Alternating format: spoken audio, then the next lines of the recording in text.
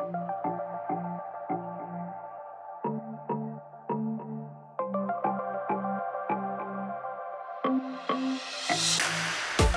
everyone, and a huge welcome to the Dedicate podcast, the wellbeing podcast to help you to get the most out of your life. We discuss health, fitness, relationships, self-love and body image, mental health, motherhood, and more. I'm Kate Ivey, your host, and I've got to tell you how much I am loving podcasts at the moment. They have changed my life when it comes to cleaning, so there's a wee tip for your day. I'm also really enjoying hosting, planning, and running the Dedicate podcast. I'm learning so much from our wonderful guests, and I really appreciate everyone's positive feedback. I am so pleased you are loving it too. Now, today is no different. Today, I'm talking to Queenstown mother of two and physio, breathing coach, and entrepreneur, Emma Ferris. Emma and her sister Sarah are the producers of a true crime podcast that hit #1 in many countries. But the twist: this story is about Emma's own experience. So today, Emma shares her story of how she was dating a con artist and how she risked her life to get back the money he'd taken from her. She gives us her insights into the scary experience and her strategies to overcome this traumatic time in her life. She also shares her learnings and inspires us to listen to our bodies and make self-care, meditation and breathwork a part of our lives. Kia ora, how are you? Good, thank you, Kate. Thanks for having me along. Oh, so great to have you here, Emma. Now, last time we properly chatted was about a year ago. You were interviewing me just about health and fitness in general. I had no idea what you had been through, what you were going through at that time. I was pretty taken aback when I then saw your podcast a few months later, what you'd been through. I found myself then hooked on your story, feeling a bit bad, like wanting more. Wow, this is so incredible. And then realize that, oh my goodness, this was your life. So scary. For those that don't know your story, and then for those who are like me and want to know more and want to hear it again, tell us, how did it all start? Wow. So I never thought that I would ever go through a crazy experience like this and to literally have my own true crime story. It was not what this little Kiwi girl would ever think would be happening in my life. It was very set with business, with clients I'd work with and family and children. And I did never expect that I would have met somebody that literally was a con man. And that's the major part of it. I was so surprised and in many ways, but I also wasn't, if that makes sense, because I had red flags as I began to date this guy. So this going back a few years ago now. It was 2018, I think it was, when I actually met the con man. We like to call him Voldemort in my house. Yeah, I was going to say, what do you call him? Is he just the con man? But yeah, I don't like to mention his name, but more Voldemort actually is what we call him in the house. And I met him actually online dating, and as a then 36-year-old getting out there after being divorced very amicably, but still in this place of kind of going, oh, how do I find this new way of being, of me, of understanding this new single lady? And I met him dating online, as it was very much the trend in the way many people at the moment. And I live in a remote area, so it felt like an easy thing to do. But it was probably a scary step to start with, though, starting the dating online. So crazy, because I hadn't dated since I was 22, like actually. And even then, it was a very different experience. We don't even do dates. So exactly. I think I met my ex-husband at a pub, and it was like, oh, okay, let's get to know each other. And suddenly, a few years later, married with kids, and life happened. So it was definitely a different time. And I look back at myself and how much I've grown from the woman that found her voice pretty strong in lots of ways, with choosing to separate, to live this life that was actually about putting not my needs first. That sounds selfish, but making sure that I was listening to what was going on for me, because I'd very much been the good girl through my life and put everybody else first. And my body and my heart was saying, no more. You need to look after yourself. Otherwise, you're going to burn yourself out. And so I had all these moments through my life, particularly in the last few years, which were my bring me to my knees moments. I thought the grief of divorce was going to be quite, a bit of a roller coaster. Yeah, well, you kind of for you to expect like that's kind of the roller coaster, and then from there it's going to be a bit challenging, but you're going to find your feet again. Not me to con man. No, not me to con man, because my upbringing was very much that everybody is good, that there aren't people out there in the world that is going to lie and deceive, and particularly not right to your face, not right to your family, not to your children, and to sort of enmesh themselves in so many ways. So it was just the deception and the layers of it. And I've talked a lot about this because trust is a big part of that for many people. And for me, I never wanted that to be taken away from this experience. And that's not everybody's way of coping. And this is a big part about what I share is my coping mechanisms and how I feel like it's got me through to this next stage. Yeah. So I'd love to talk about those coping mechanisms. But firstly, for those that haven't heard the story, tell us what happened. Yeah. Okay, so a bit of spoiler alert, but Conning the Con is the story, the podcast that we put out. But what happened was about after 5.5 months of dating him, and it was very much a friendship in lots of ways. And he kept showing up and was there and supportive and brought gifts, all these things to buy my affection in many ways. And he ended up bringing this idea of like, I can help you out. I'm in a really good position with my businesses, which he had created false businesses as well. He'd even changed his name legally, so I couldn't find out who he was, which is a big, because my gut, I had red flags from the start, but my thinking brain and the manipulation and lies would actually overcome that. And that's been a really big lesson for me, is just to actually be like, if it's shouting at me, you are allowed to listen, even if somebody is saying, no, this isn't the way. Look, I haven't got the evidence here, so I can't be all these things that you think I am. And so I got to know him. He ended up putting this idea of a business arrangement together, which I had my lawyers involved with, and I ended up investing quite a bit of money for a single woman who, for me, I am, I'm going to say, a smart businesswoman. I've been working my butt off since I was 24 with my own businesses. And I thought I had all the checks in place, including legal, including others reviewing it. But actually, because of the lies that he created in this web of deception, it was just so much more. And I wasn't the only person. So there was other businesses involved. There was restaurants, there was a gin and vodka company and real estate companies. Wow. And we ended up, the day that I actually found out who he was, and this all came about because good friends of mine, a woman who I work with actually, Sasha Hope, and I run retreats with actually, she had this absolute gut feeling she could not ignore, and she decided to go rogue and undercover cop on with my friend Joe, and they actually ended up finding out the information, which is his real identity. And I had dug, but they went like super deep and went into companies' offices and documents and found the signature to the other name. And that's when his house of cards started to fall down. And that was when you found out that he was convicted. He'd already done jail time for being a con artist. Exactly. That was the day after I'd invested a hefty amount of money, like 250,000 New Zealand dollars. And people go, what were you thinking? I'm like, I had legal documents. I thought on the process. It was all the pieces along the way that was setting up for this crap storm, basically.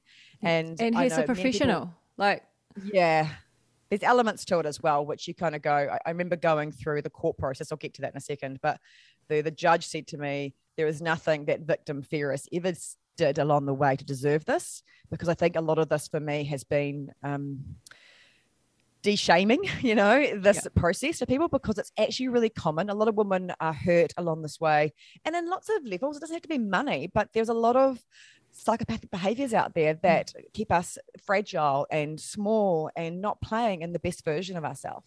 So what happened was I found out who he was. And then for the next 2.5 months, I was in survival mode. And I made a choice on that day, the day that I found out who he was, to fight. And I believe that was the mechanism that allowed me to get through and to do the things that were needed. They're all legal, but they were all things that were meant that I was safe, because that was a really big fear, like huge fear that I was not going to be okay, that I was going to be hurt. Financial safety, because he'd stolen so much money and where that would leave me. Emotional safety and how this process would affect me long term, because it was such it wasn't even hard, because I didn't love the guy. That's the bit that sort of sits with me. It was really just this friendship and support that I'd been lacking. And so there was still a real emotional abuse in that way. And then there's this layer of trust. So I had to go, how do I get myself through, get the kids, get my business? I'm a mother of 2 kids as well. And he, manipulated that as well. That's such a deep deception to do. Oh, makes me sick. It's just, well, especially being a mother as well. You can't understand how somebody could even do that. And so I worked with the police. That was, for me, one of the only options, but also wasn't what I expected. I thought they were going to be able to be on board quickly and support me and, have my back. But actually, those first 2 and a bit weeks were really scary because they were like, it's okay. He's not a flight risk. He doesn't seem dangerous. I'm like, doesn't seem dangerous. Yeah, it's not his MO. I'm like, okay, good that you think that, but I've got my survival response and fear response was like, I've got no idea who I'm dealing with right now. Yeah. And ironically, one of those things was definitely not true. He fled back to Australia. And so from that point, I felt a bit safer, but I still had to keep the lie up with him. So I never saw him after that day. So when you say that day, that was when you managed to get your money back? A good chunk of it, not all of it, a really big chunk. There's still a lot of money outstanding and I probably will never see. I don't think I'll ever see. You had to pretend that you were still in a relationship with him.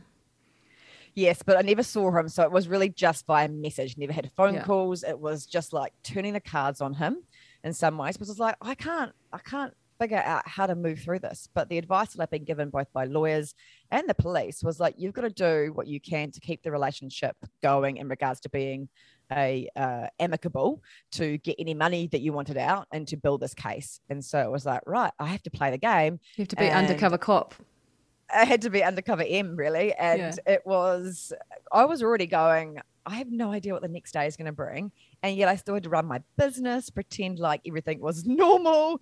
And not many people knew what was going on because it was a safety thing. So my small inner circle were around me, but I was like in a heap. I had to fight. I had no choice. So how long did that go on for? Oh, 2.5 months. Whoa.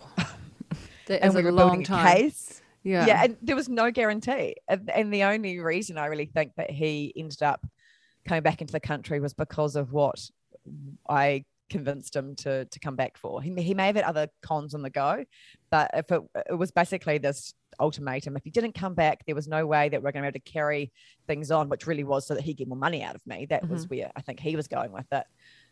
Little did he know there was an arrest warrant waiting for him at the border.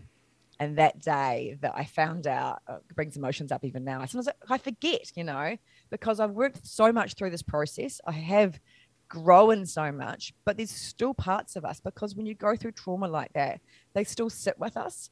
And that day was so satisfying. Like when he got arrested, such a weight off your shoulders. Yes. But then the work really began, if that makes sense. It was like, we've got him, now we have to keep him, we can't let him go.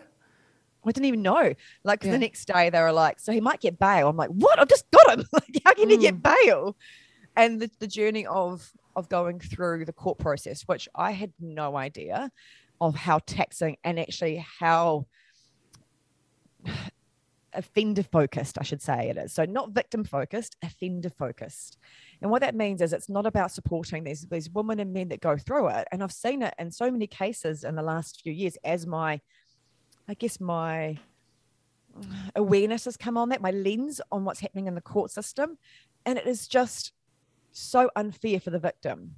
And I actually had, in many ways, a really good outcome. He didn't get out of jail until he'd gone through the court case. But the system is, and he didn't plead guilty for I think 9 months. So he's in there. And because he hadn't pled guilty, he was actually getting time off a sentence and time and a half off a sentence, like double time off a sentence, because he was in reprimand. And he knew all these ways to play the system. And the system doesn't work. And so he'd already been in jail maybe 2 years before I'd met him for fraud. And he was able to change his name. And then he was able to go out there and do it. And so I think the frustrating thing for me is that we're not going to be able to rehabilitate these kind of people. And really all you can do is figure out how you can work in your best, authentic, conscious way through it, because the only person you have control over is yourself. Even in that whole situation, I had no control over what he was going to do. And it had to be me. Mm-hmm. And I had to be me for my children and for everybody else around. So is he still in prison now? No, I wish. Oh, actually, I don't think he is. I found out earlier on this year, so January 2021, that he'd been released. I found out via the media because the justice system is set up so that because I wasn't raped and I wasn't part of a murder, I wasn't considered a victim. So they had to put me on the victim list. And I hadn't been offered any victim support until the day that we had like a hearing like just this year. So 2 years after that, like almost 2 years to the date, they were like, do you actually want to talk to somebody? I'm like, a bit late. I've sorted it out. Yeah. But it would have been really nice to know how people get through this process. Yeah. Because what if it was something that was even more sinister than that? I go, oh. So I found out from a journalist to say, hey, just so you know, I wanted to get your feedback on the fact that he's both out dating online and he's lying about who he is. I'm like, okay, first of all, didn't know he was even out. Yeah. And is he doing this in New Zealand or in Australia? New Zealand. So he's not able to go back to New Zealand, to Australia, technically until he's done his parole, which is still another April next 2022. So he's in New Zealand. Scary. And he could be out, he could be still doing this. And I don't think he's going to have changed his stripes or spots, whatever we're going to call it today. Yeah. And he'd already was changing his name for a third time going into Australia when the con was happening. So he was changing it to Andrew John Lowry. So he was working hard to set himself up to move on, like going big with his con stories. That's the only way he knows how to live. Yeah, and that's the bit that's super sad, you know, that's such a sad life. That's the bit that I would sit with and go, I have so much joy and connection and love in my life, and this person had to behave that way. And what had happened in his life to get to that point? And I've dug so deep into that understanding of how psychopaths are born and made, or if they're actually part of who they are. And it's super fascinating. Part of the podcast with Calling the Cons, we had Dr. Sophie Muir on there, who is a psychologist, and getting her input into that was, you know, in some ways it was reassuring, but also chilling. Yeah. And that, you know, a lot of it's about people's life experiences. And when I looked into this, and I look more into the work that I do and with how people step through trauma in a way that is going to help them grow and not crumple. You know, it comes down to our adversity we have in our life, particularly in our early childhood, that will frame our body's survival response, but also our behaviors and choices. So yeah, he's chosen that. And that's going to have a huge ripple effect on everybody, including, you know, my kids and I still talk about it. And I think there's some really good lessons for them, and some big lessons for me that I will always listen to my gut intuition. And actually it's got so strong and so clear. And at the moment, because I do so much work with women and men, but with women particularly, I think we shut that off so much, and we don't listen to our gut brain and our heart, and we get overridden from this thinking brain. I don't know about you, Kate, but have you noticed that? Yeah, overridden. Yeah, to overthink everything. Yeah. So our brain just gets in that headspace, and that's what to do with why I think this disconnect between our mental health and our physical health occurs, because we get so stuck being driven in that survival response and actually ignoring our body language and our body's intuition and what it's trying to scream at us. Yeah, it's just full on busy mode, not listening to its cues, and that's a whole lot of different things. It's calming down, food you need, hydration, time to yourself, all that stuff. And so tell me about the strategies you use to cope. So in terms of, you know, at the time, I mean, there must have been times where the door would knock and you'd be freaked out. Like, who is it going to be? Is it going to be him? What's happening? Oh my God, there was so many times. I remember there's one time when my sister and I were recording. And actually it's kind of weird because people go, why did you even push play and start recording when this all happened?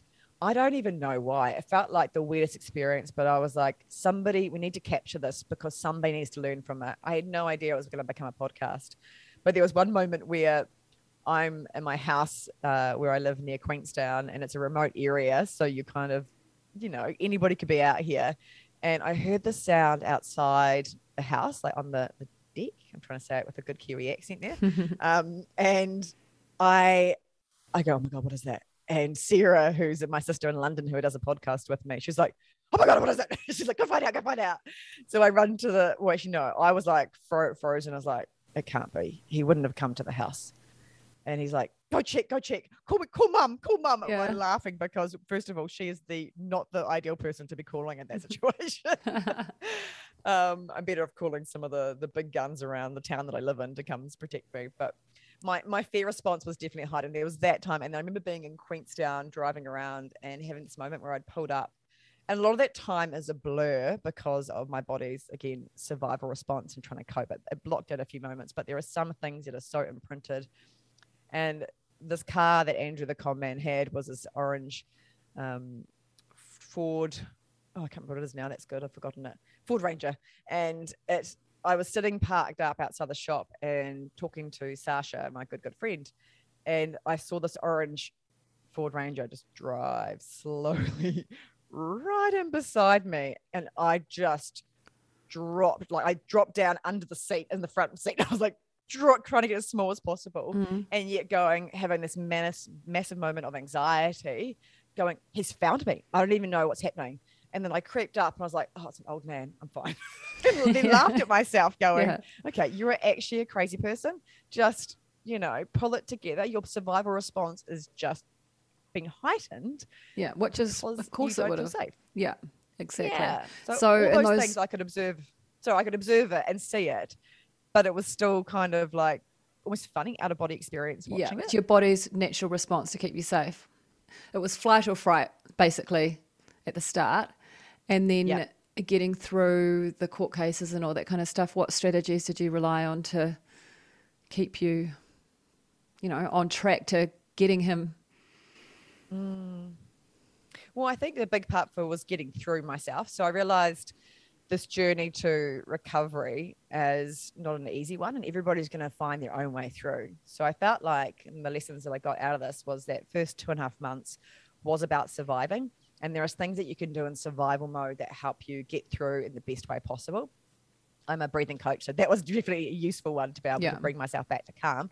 But I'm not going to pretend that I wasn't hijacked a lot of the time and felt myself going to freeze mode. So freeze is really when you get stuck in the inhale.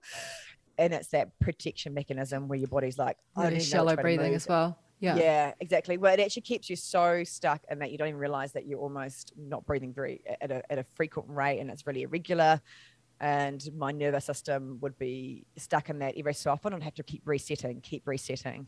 So survival mode was really about trying to bring myself back to calm, trying to find an equilibrium and see what it is. And so a lot of self-care practices were really important at that time. And that came through from making sure I was eating well. And sometimes, you just feel exhausted and run down. I had to sleep more because my body was so running on empty. I had to get more nutrients, so some vitamins that were going to help me because I was burning through so much of my stress hormones, and particularly with the overload of my cortisol and adrenaline at that time. I had some sleep aids, so magnesium and certain things that would make me feel better as well. And then I had to put in rituals and routines that would mean that I would disconnect from things that were triggering me. So a lot of it was about understanding what actually at that time were the things that are going to serve me and not serve me. And it was a lot of self-care with baths, with family, with connecting with people that I loved, and making sure I'm talking about this experience. And then moving into that out of survival phase into recovery.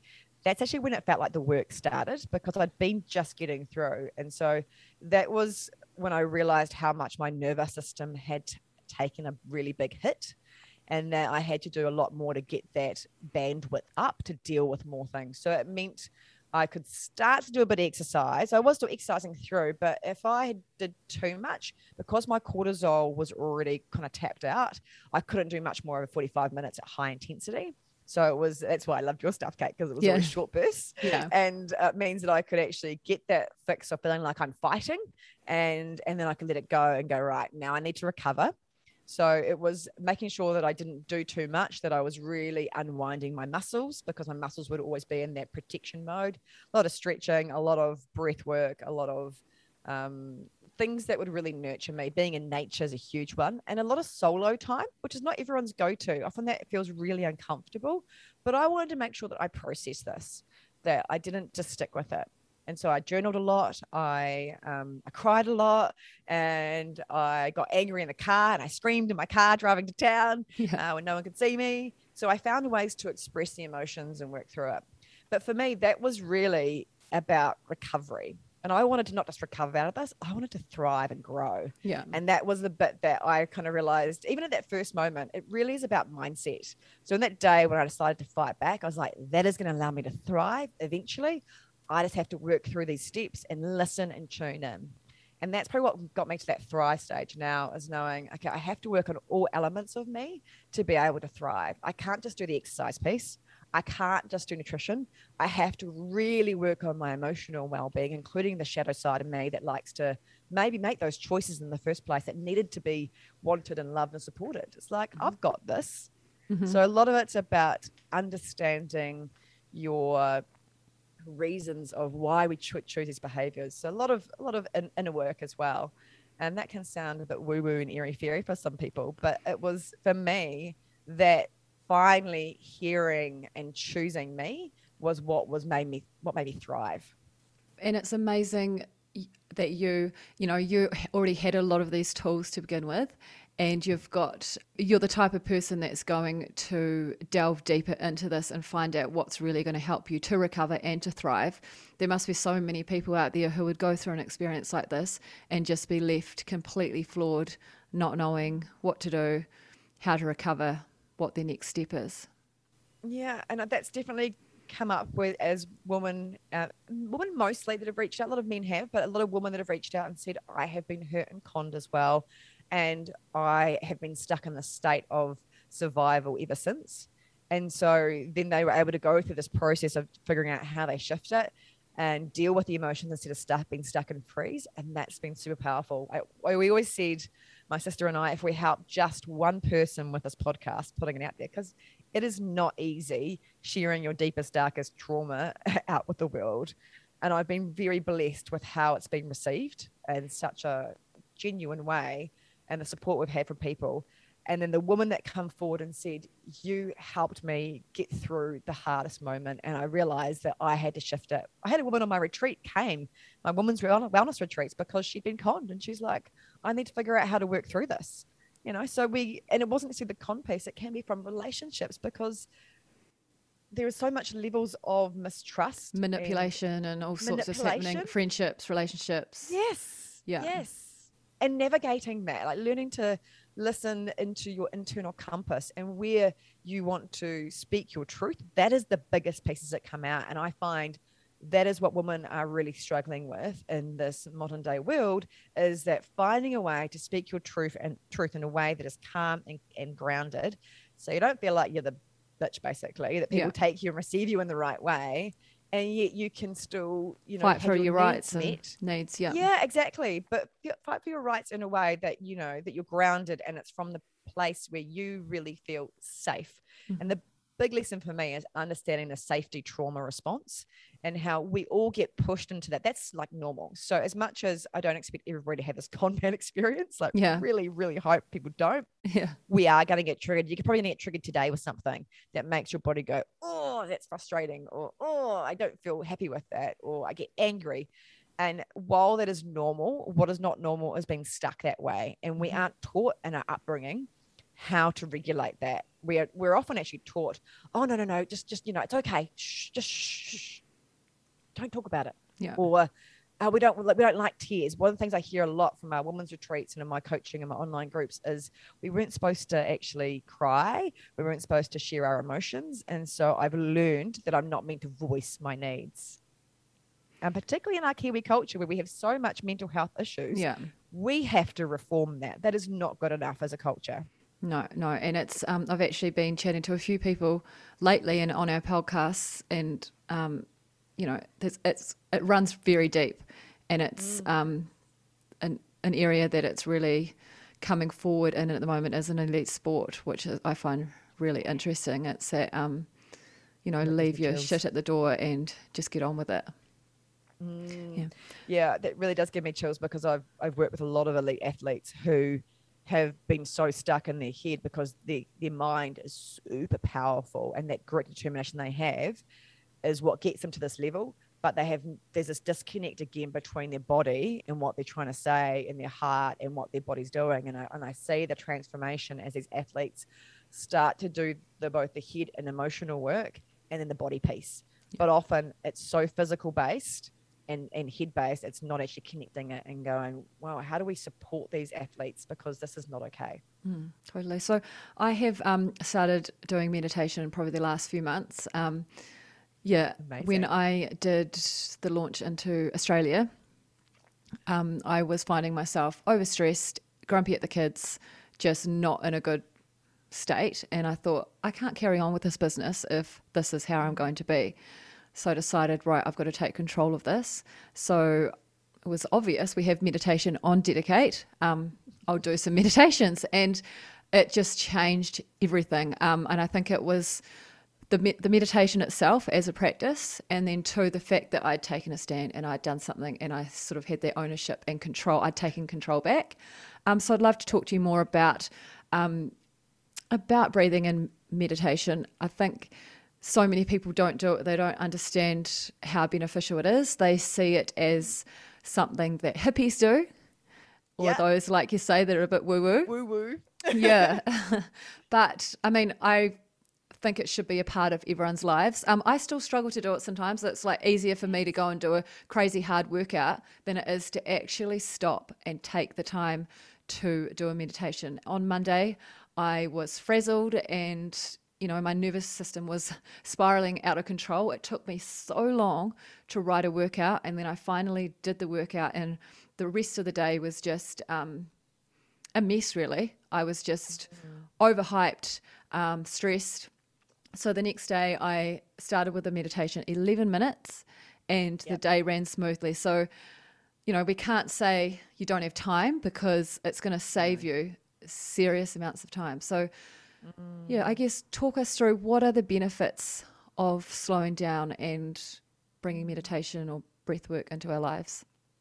Yeah, I love that. I just love your genuineness about being open about the fact that we all go through this. Like, none of us are perfect with it. I'm not. Like, lockdown is a huge catalyst as a mother, kids at home, trying to work and everything. So I have the same. I have to be really aware of when I am getting triggered. So the thing with, if we kind of branch it into because meditation and mindfulness and breath work and is all kind of one big umbrella of just consciousness, of just tuning in. And there isn't a one size fits all model. So this is what, if you've tried something before and you've gone, oh, I don't like it, doesn't work for me, or my mind can't quieten. I hear that a lot. It's like, it's not about the fact that you're going to go into this stillness and that the thoughts are going to just dispel, the monkey mind's going to be quiet. Actually, part of it is just the process of trying. That's success. Yeah, you know? I had to go through that as well, where it was like, I can't do this, it's not me, I can't do it. But then you just have to open yourself up to it and accept that it is a process and that you are capable of it. No, it's the same though, Kat, because I used to hate meditation, yoga, and being still. Type A personality. You and I are quite similar in that. Yeah. And when I had my physio practice years ago in Wanaka, and I was so much cramming into the day, and then I would try to do these things like, nah, I don't like being still, it's not my thing. But it's because my body was in the state of go. So what I learned, continuously be pushing it all the time, and doesn't know, hasn't learnt, it's forgotten how to slow down. Yeah, and it was in good stress mode, but you know, there's that fine line between your good stress tipping over and exhausting your nervous system, which then shows up with like you were feeling the other day. And so for me, it was about tuning in and going, okay, so my mind will only quieten when my body quietens, because that is the body's alarm system to know that I'm safe. So for me, it's not just about taking a few breaths. It's actually a process of understanding what's your breathing pattern, what is the way that your nervous system is being triggered. And there's several things that you can do. But a lot of people go, okay, but I'm belly breathing. I'm like, yeah, but you're not 360-degree breathing. So you should be breathing all the way around into your lower back as well as into the front, below your rib cage, not up into your shoulders and neck. And most people are unaware. So awareness is the first piece, and giving yourself time to do that. What I love about what you said there was also you gave yourself control. And the thing is, you can't control anybody else. So the minute you choose you and you choose something that puts you out of being in freeze mode, because I think that's probably what you were in. You're probably in this like mode of just like, and that's where that explosion comes to, that frustration. So one of the tricks that I get people to do is when you feel that overwhelm coming in, you need to deflate and you need to let the air out. So taking a breath out the mouth just once, lets the chest and your vocal cords open so that your rib cage can actually deflate, so it can start to reset that pattern. That takes time, but at least it's one thing you can do in the go just to break that freeze mode. And I used that so much when I was going through the con man piece. So what I want people to be aware of is it doesn't have to be a 20-minute or an hour yoga practice or meditation for you to feel better. It can be 2 minutes. And what it's about is figuring out what the right habit that you're going to create is going to work for you.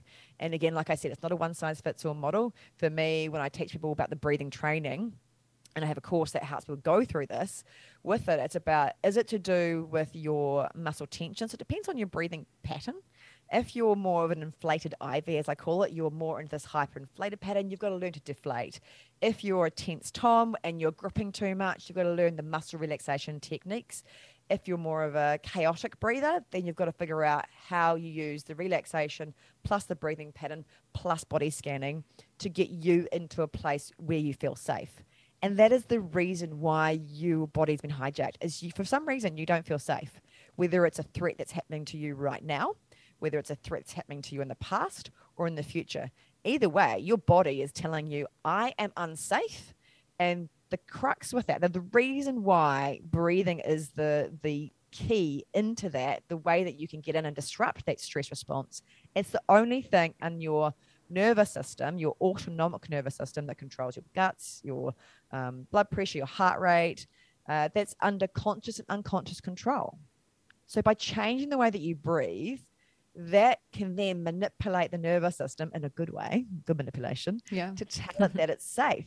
And then it goes right. And then you can begin to restore. So when we talked about before that whole recovery phase, I knew that my nervous system had been tapped out. And so I had to increase my bandwidth, my battery storage in that. And that's a hidden system.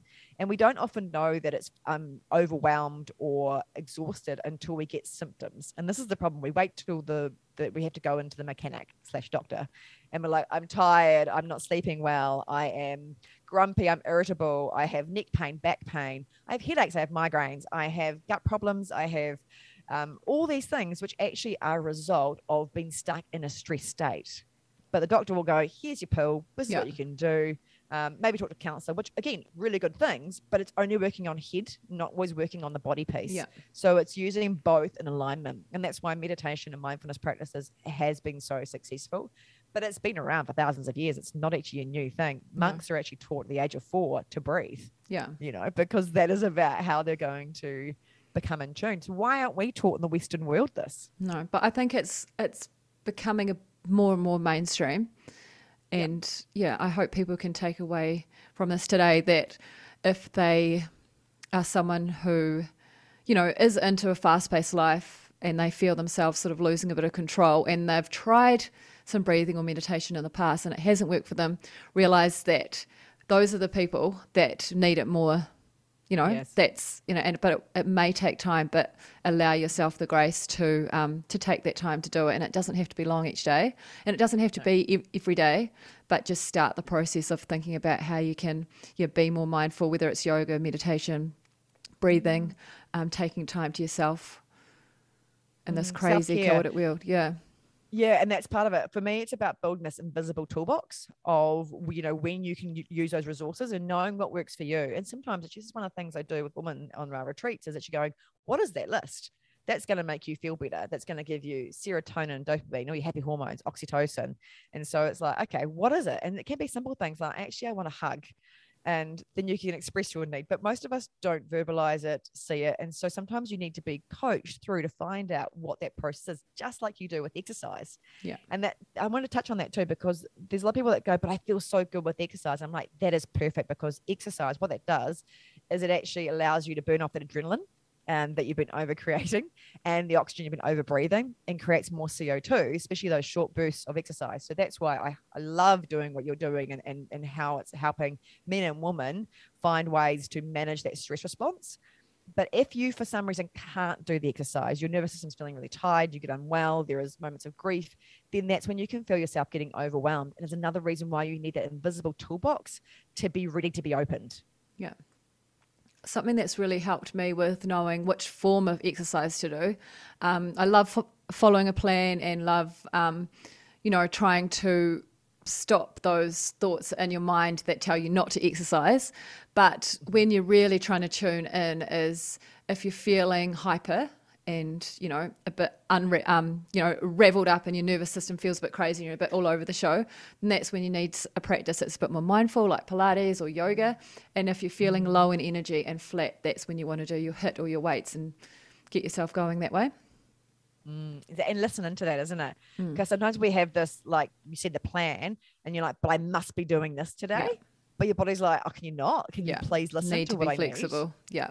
You need to listen and be aware of what's going on, because your energy, if you keep tapping it out, I know this is very much part of my story going, I was quite a competitive athlete when I was younger and played lots of different sports at rep level. And for me, I didn't realize how much I was tapping out my nervous system with nutrients. Yeah. Until it was too late, because again, it's that mentality, push, push, push, push. Yeah. And we see that particularly female athletes, where we have this female triad where we're so exhausted, and it starts to show up in our period cycles, our hormones, and it really knocks on to so many aspects. So listen, because you're being told a certain way, your body is way more intuitive and wise than we realize, and we don't give it space. So when you think about meditation, that's actually giving yourself space to listen. Yeah. And it might be that you go, I don't really want to hear those thoughts in my head. It's like, they're not actually all true. That's the problem. They're playing on repeat.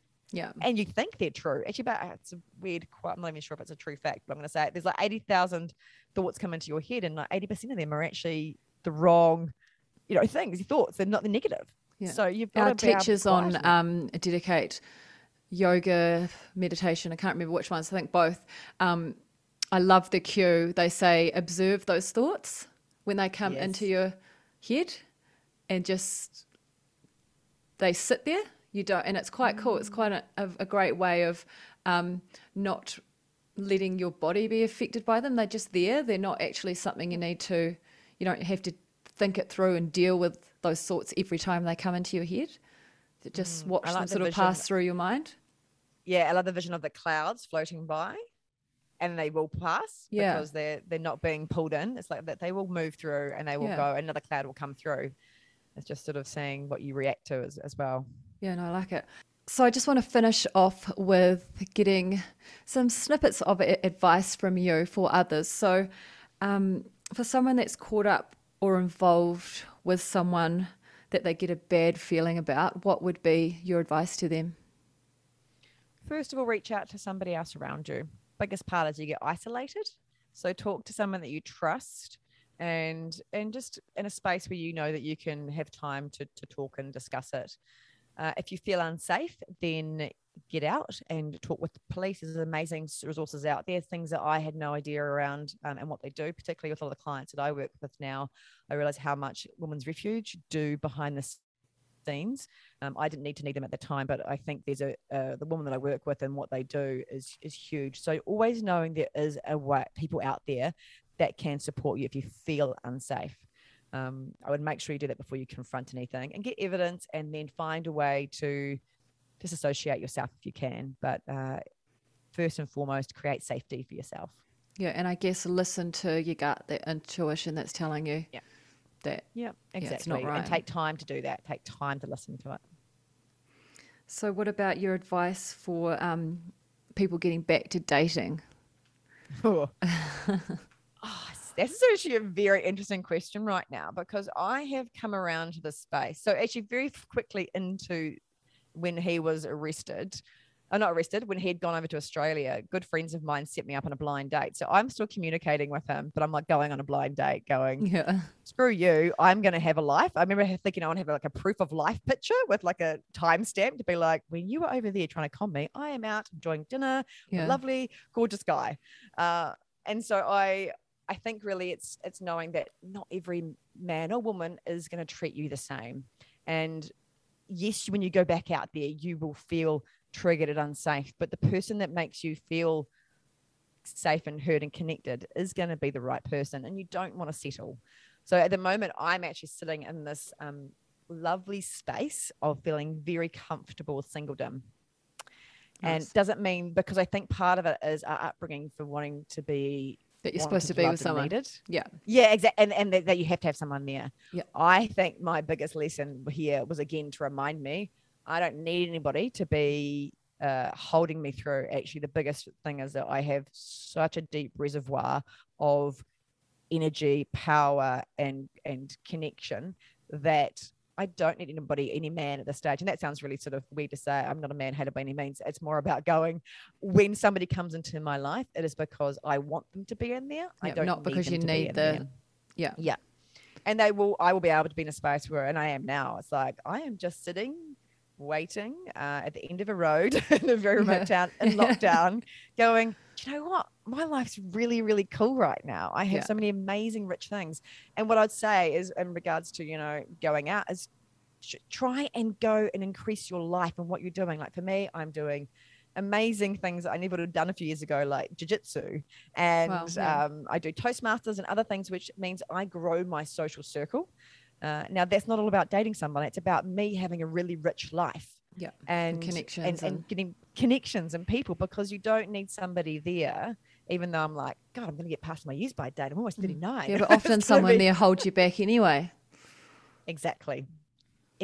So I see so many friends and people that are actually in unhappy, dysfunctional places because they aren't voicing their needs. And you can be in a relationship and actually be unhappy and lonely, and you can be single and lonely. I want to be single and happy and fulfilled. And I think people can choose that in relationships, as you have to work at it, because each part of this is about your journey to self and the learning and lessons. And who I am when I was 22 is very different from who I am at 38. Yeah. And definitely, I think in the next 10 years, it's going to be a whole new evolution. And I'm kind of excited about that. Yeah, it is exciting. And I think as we get older, we delve more and more into that stuff, whether we're single or not, becomes more and more important. I didn't even consider those sort of things when we were 22. No. And so one more, what advice in general do you have for anyone that's just struggling? I think sometimes the hardest thing is do you mean just in struggling in life or in... Yeah, I mean, it's a pretty broad question, but... Broad. No, that's good. I like broad. Yeah. I can work with that. My gut says to me is the first thing is reach out, and that can be the hardest step, just to say, hey, I'm not feeling okay. I remember when my ex-husband, who's a very good friend and is okay with me talking about it, when he had some mental health struggles, when he finally put his hand up, it all made sense, but it was really hard in that moment of like going, am I going to be safe or supported enough to go through that? So just finding the right people that you can share that I'm actually not okay. And then building safety practices that make you feel good. For women, we actually feel less stress and when we are supported by other women. So surrounding yourself with women, even this conversation today, I wasn't nervous because I was like, I'm talking to Kate. This is going to be fun. This is going to be fabulous. And so my stress hormones went down, where maybe if it was someone I didn't know, I didn't feel safe with, then my body would react differently. So there's a concept called tend and befriend in the research around stress. And so for women, we actually need to be nurtured and supported by other women, because in our evolutionary need to survive, we had to have women to help us when we had young children or when we were older, because the men were out hunter-gathering. So actually knowing that, it's almost like an epiphany moment for a lot of the clients I work with. And they go, oh, I need to talk to my girlfriends. I need to actually it makes sense, because men don't seem to need other men. No. And they sort of most I know sort of get more reclusive as they get older, whereas we're the opposite. We need it, don't we? I think men do need it, but they don't know that they need it, or it's a bit harder in some ways. Yeah. We're women, because we all need connection. This is what it's about. Like, for our nervous system to feel safe, we have to feel connected and wanted. And that's also what makes us feel anxious and overwhelmed, is if we don't have that piece. So finding who those people are, sometimes they're actually not your family. And I mean that in the kindest hearted kind way. But it may be actually that you create your family with friends and people that actually... the best of friends that feel like family. There's nothing better. There is nothing better. Yeah.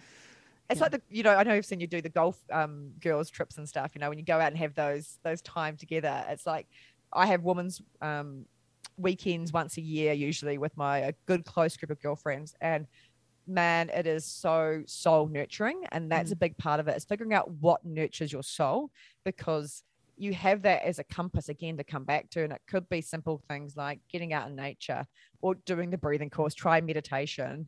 It's choosing you. My advice is to sit down and choose you, because the only person that will do that is going to be you. Oh, thank you so much. This is so valuable, Emma, and just have so much respect for you, for what you've been through and how you've shared it to the world to help others, and the knowledge that you have. So thank you so much for joining me today. Thanks, Kate. Thanks for letting me share my story and go on crazy tangents like I do.